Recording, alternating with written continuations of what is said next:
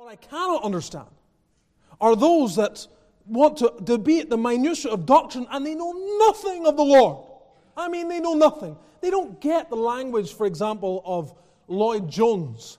When Lloyd Jones he spoke about being almost scared not scared, that wasn't the word he used, but he thought it could be blasphemous to quiz a young man on theology and give him a grade.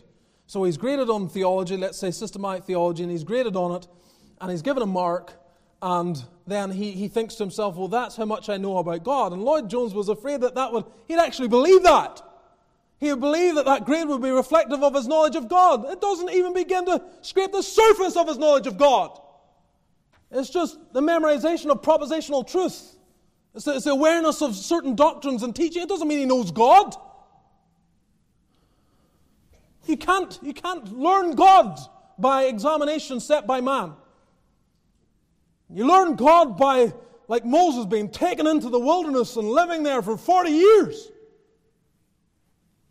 You learn like John the Baptist, again in the wilderness alone. Saul of Tarsus, taken into Arabia for 3 years to learn something that he couldn't learn in the synagogues or even in the Christian churches. There's something about knowing God that goes deeper. And Christian, if you don't get a hold of this, and we are all at different levels and different degrees, but every single Christian needs to be aware that your knowledge of God is the most important pursuit of this year for you. Your knowledge of God. Do you know God? Are you pursuing Him? Oh, for this congregation to reflect, there's a people whose pursuit primarily is God.